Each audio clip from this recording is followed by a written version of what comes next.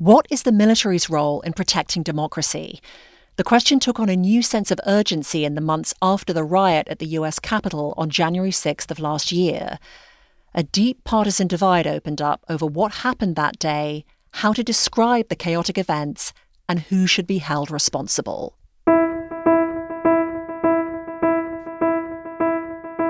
This is Let's Find Common Ground. I'm Ashley Milne-Tyte.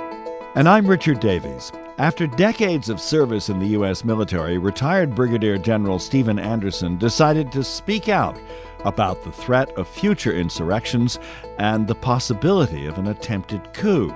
General Anderson did TV interviews and commentaries and co-authored a widely read opinion piece in The Washington Post. In this episode, he tells us that America's armed forces can play a constructive role in strengthening our public institutions and finding common ground. Richard, you get the first question. When most of us consider the role of the U.S. military, we think about foreign threats to our national security. What does the U.S. Constitution say about the military's function during a domestic crisis? Does the military have a role? I swore an oath 43 years ago to support and defend the Constitution against all enemies, foreign and domestic. 43 years ago when I took that oath, we were concerned, of course, about the foreign threats, particularly the Soviet threat that was posed at that time. Never in my wildest imagination did I think that I'd be talking at any time about a significant domestic threat. But I believe that that's what is being posed against our nation right now, a domestic cancer that is growing within. And to the extent that the military can maintain order and peace internally and do the right things to ensure that we protect our nation and our democracy from internal threats, that's what we need to do and what we need to be focused on. And what about your personal political views? Army officers are not supposed to get involved in politics. The civilian control of the military is a absolute foundational aspect of our democracy. I can tell you that my 31 years in the military, I never knew the political persuasion of my bosses or my subordinates or anybody. I mean, you might occasionally hear something, but it's just not the kind of thing that was talked about. We were very apolitical. In fact, there were those who thought that it wasn't even appropriate for military members to vote back in those days. But I was conservative Republican, and I didn't share that with anyone, but that's how I voted. I voted for Reagan and both Bushes and Mitt Romney and everyone up until 2016. And then I realized that the Republican Party was taking a decided turn to the right, and I did not support President Donald Trump. But I remained, apolitical until the events of the 6th January of last year. And then I realized that people like me needed to speak up. So I did that. It's because of my perception that there is this significant domestic threat being posed to our nation and our democracy at this time. Well, you just alluded to this, but in our democracy, it's really critical to keep the military out of partisan politics, isn't it? What can the military do to keep it apolitical? Well, we need to get extremists out of our ranks.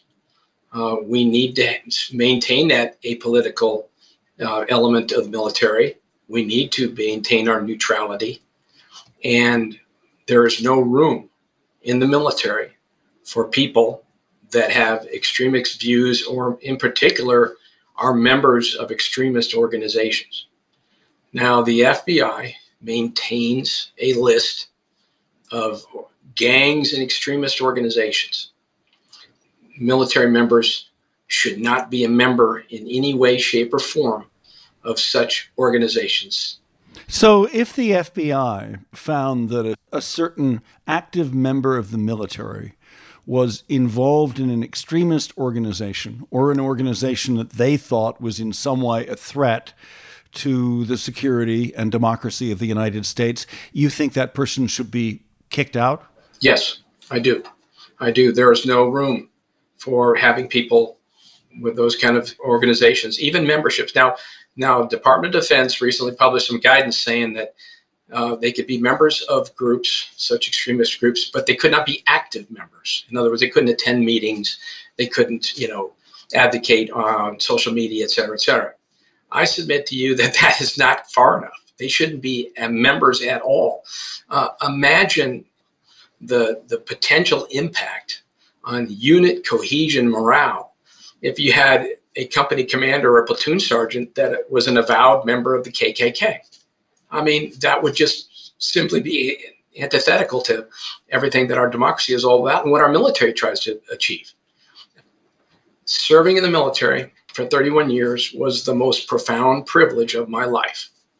Serving in the military is a privilege, and we can never forget that. It is not an inalienable right, and that is at odds with being a member of an extremist group.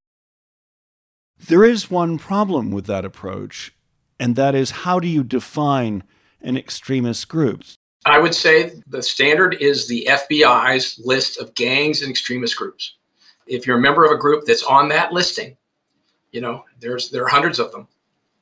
I truly realize the difficulty of trying to determine what's extremist, what's not. Let's not get involved in that. Let's let the FBI do that. That's their job.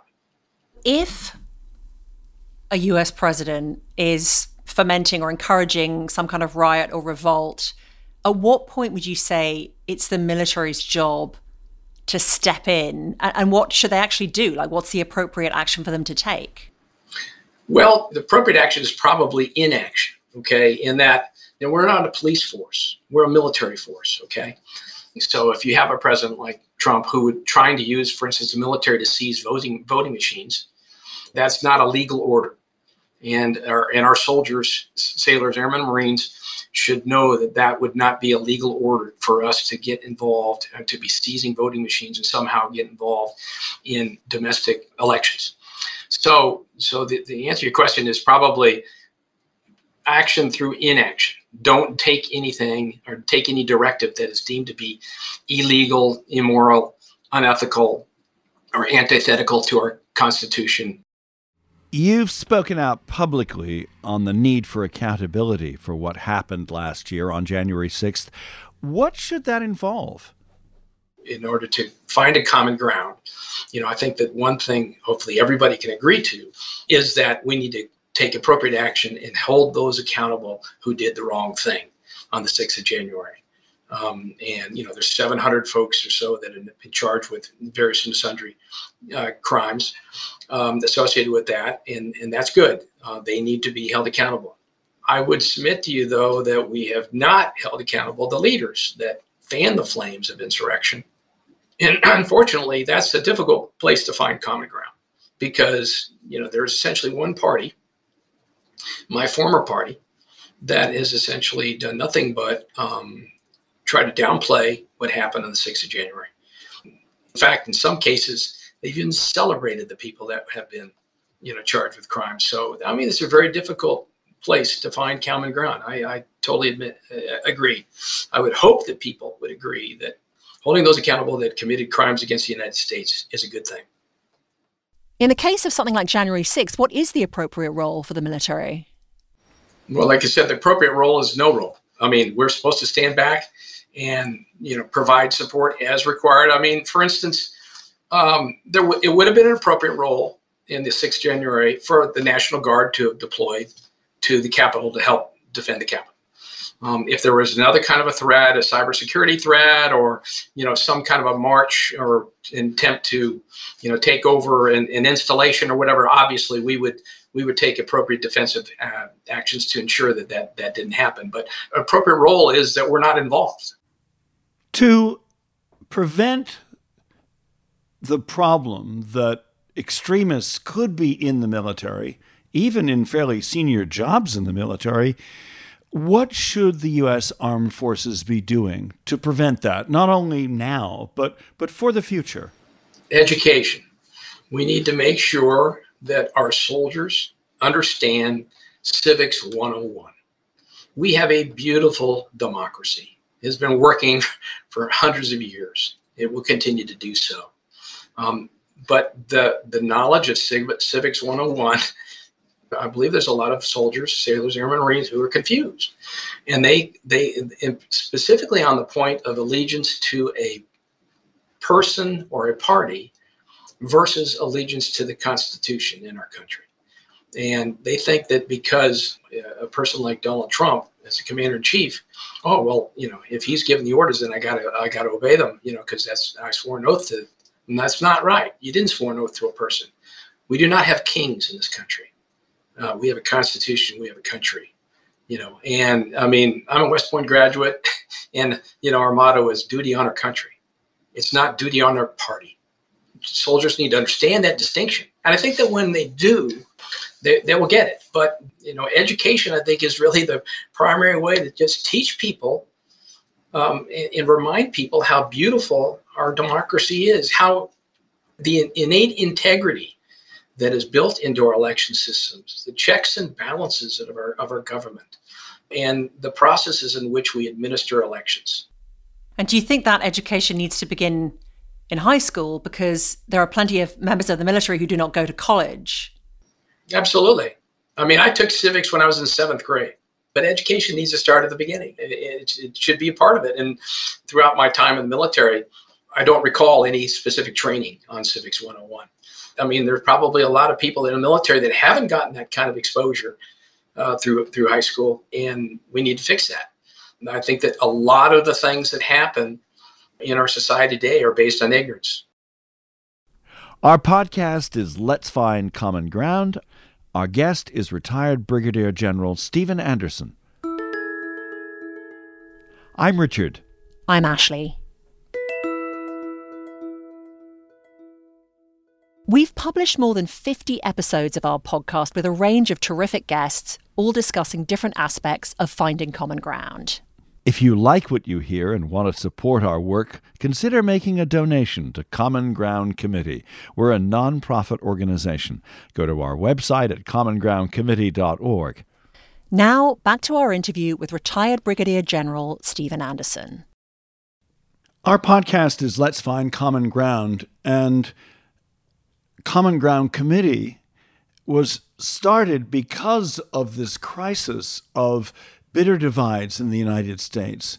And one of those divisions is where people live and who people mix with. During World War II and right up until the 1970s, there was a military draft in this country.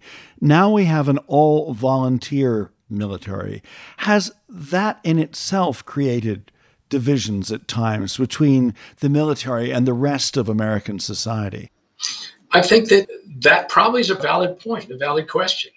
We have changed the demographic of the military because we don't have a draft anymore. We tend to get more folks from particular areas. We find a lot of people that come in the military have family members that were in the military that inspired them to do so. Like my family, my dad, my grandparent, my father, my wife's family. I mean, we've got dozens of members of the military, and there are a lot of people that don't. Donald Trump, I mean, and there's not a member of his family that I'm aware of that's ever served in the military, has ever served a day of public service anywhere, in any form of government.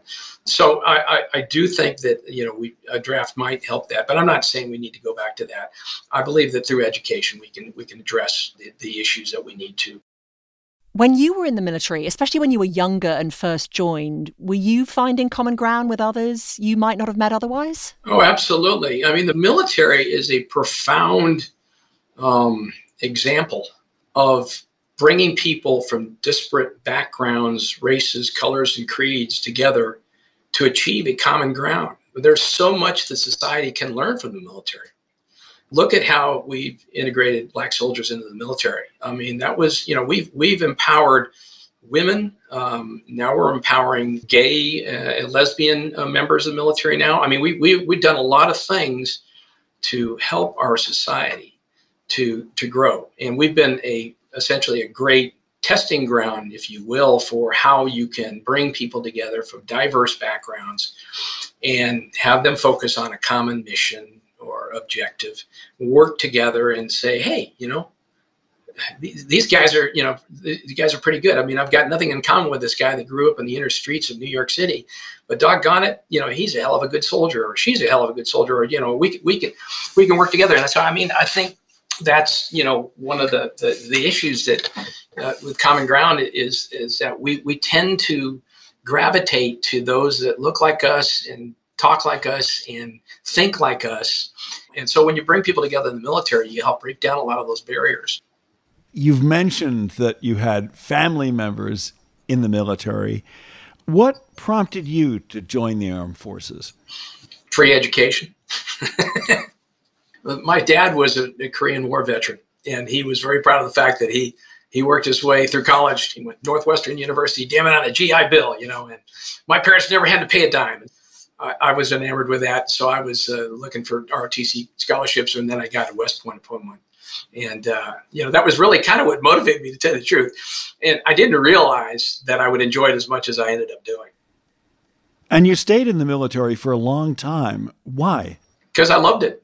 Some of the reasons I've touched on here is that you're working with people from all kinds of different backgrounds, all kinds of experiences, and it's a great, melting pot for our country. And diversity is a strength of our country, not a weakness. There's some people that would argue that. Not at all. And that's what diversity is, what makes the military great. It makes us the best military in the world. I always enjoyed, the kind of people that you could work with in the military, the kind of things that we were doing, the educational opportunities that were just incredible, and just all kinds of opportunities that might not have been afforded to me otherwise. So I found it was wonderful 31 years, and I'm very, very proud of my service. And am I right in thinking that you joined after the draft ended, right? Yeah, I joined in 1974. Well, I went to West Point in 1974, but the draft, I think, ended just shortly thereafter. But yeah, it was all the volunteer Army by the time I graduated from West Point in 1978.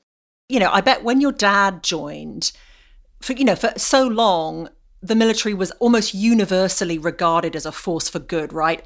Most everyone had someone in their family who had served, knew someone who had served. Mm-hmm. In the 70s, that thinking was a little bit different. I just wonder what it was like joining at that time. It was difficult because, the post-Vietnam era was tough. I was spit on in Times Square, wearing a cadet uniform, walking around down there back in the mid-70s, and, called a baby killer and things like that, But that all changed, I think, really with Ronald Reagan and the resurrection of the military, and the way that we rebuilt our military, Army and Air Force, Navy, Marines after Vietnam, and some truly brilliant Americans that were architects of rebuilding our military and making it what it is.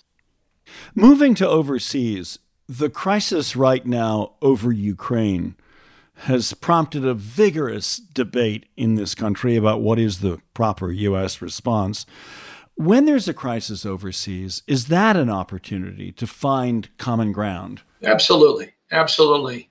One of the things that our nation has done very well is, we've responded to external threats in a unified manner. 7th of December, 1941 on 9/11, every time that something like this happens, our nation, we come together. And we work together to achieve a common ground. And, I certainly hope that it's not going to be that kind of a moment for us here in Ukraine. But I definitely would like to think that we can find common ground in how we respond to this Russian aggression.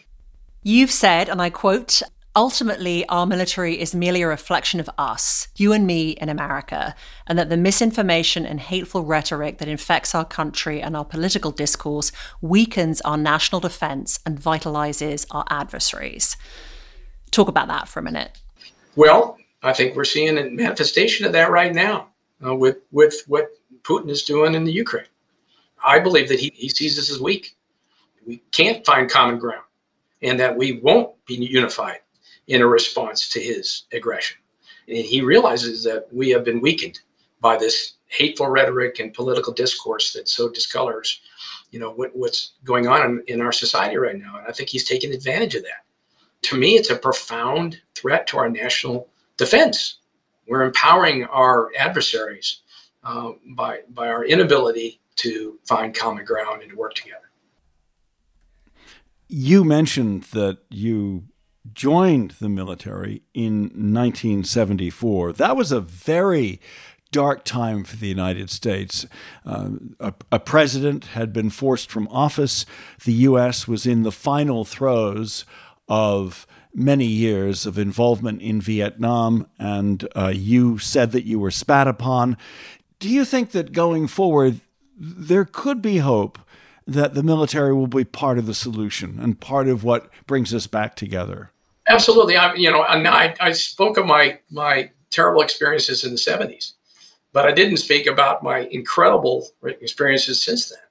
I can remember walking through Atlanta airport with a standing ovation for about 10 minutes, walking in my uniform, coming back from Iraq. With a entire plane erupted in cheers when the captain mentioned that we had members of the military that were coming back from, Iraq that were headed home. Things like that. So we've really turned it around, and the support from most people now is it's been just superb.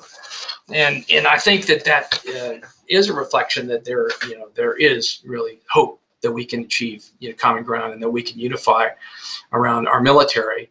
If we're called upon to do something in a place like Ukraine, that the American people will rally around us in a unified manner and indeed achieve common ground that we all want to achieve. Do you have kids or younger relatives who have joined the military? I have two children, both of whom are school teachers. I'm proud that they are both committed to public service, but I would try to get them interested. For instance, I'd say, "Are you interested in West Point?" Before I could say point, they'd say no. My daughter moved 8 times in 8 years, and she said, I remember one time she said, "Are you interested in the military?" She said, "What, and ruin my kids' lives like you ruined mine?" You describe the journey of many parents being humbled by their children. Oh yeah, but she's wonderful. And she lives 10 houses away from me in Arlington with my grandson, and her husband.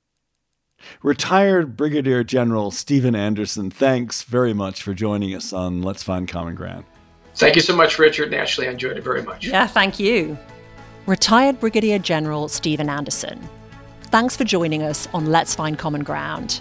I'm Ashley Milne-Tyte. I'm Richard Davies. Before we go, a quick word about another member of the Democracy Group podcast network, the Village Squarecast. What I learned through my journey is that I was not as good as I thought I was, and they were not as evil as I thought they were. In high conflict, any intuitive, common sense thing you do to try to fix it will probably make it worse.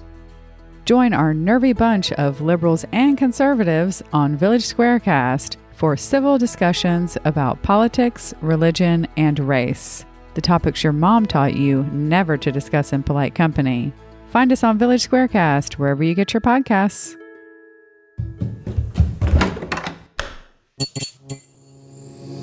This podcast is part of the Democracy Group.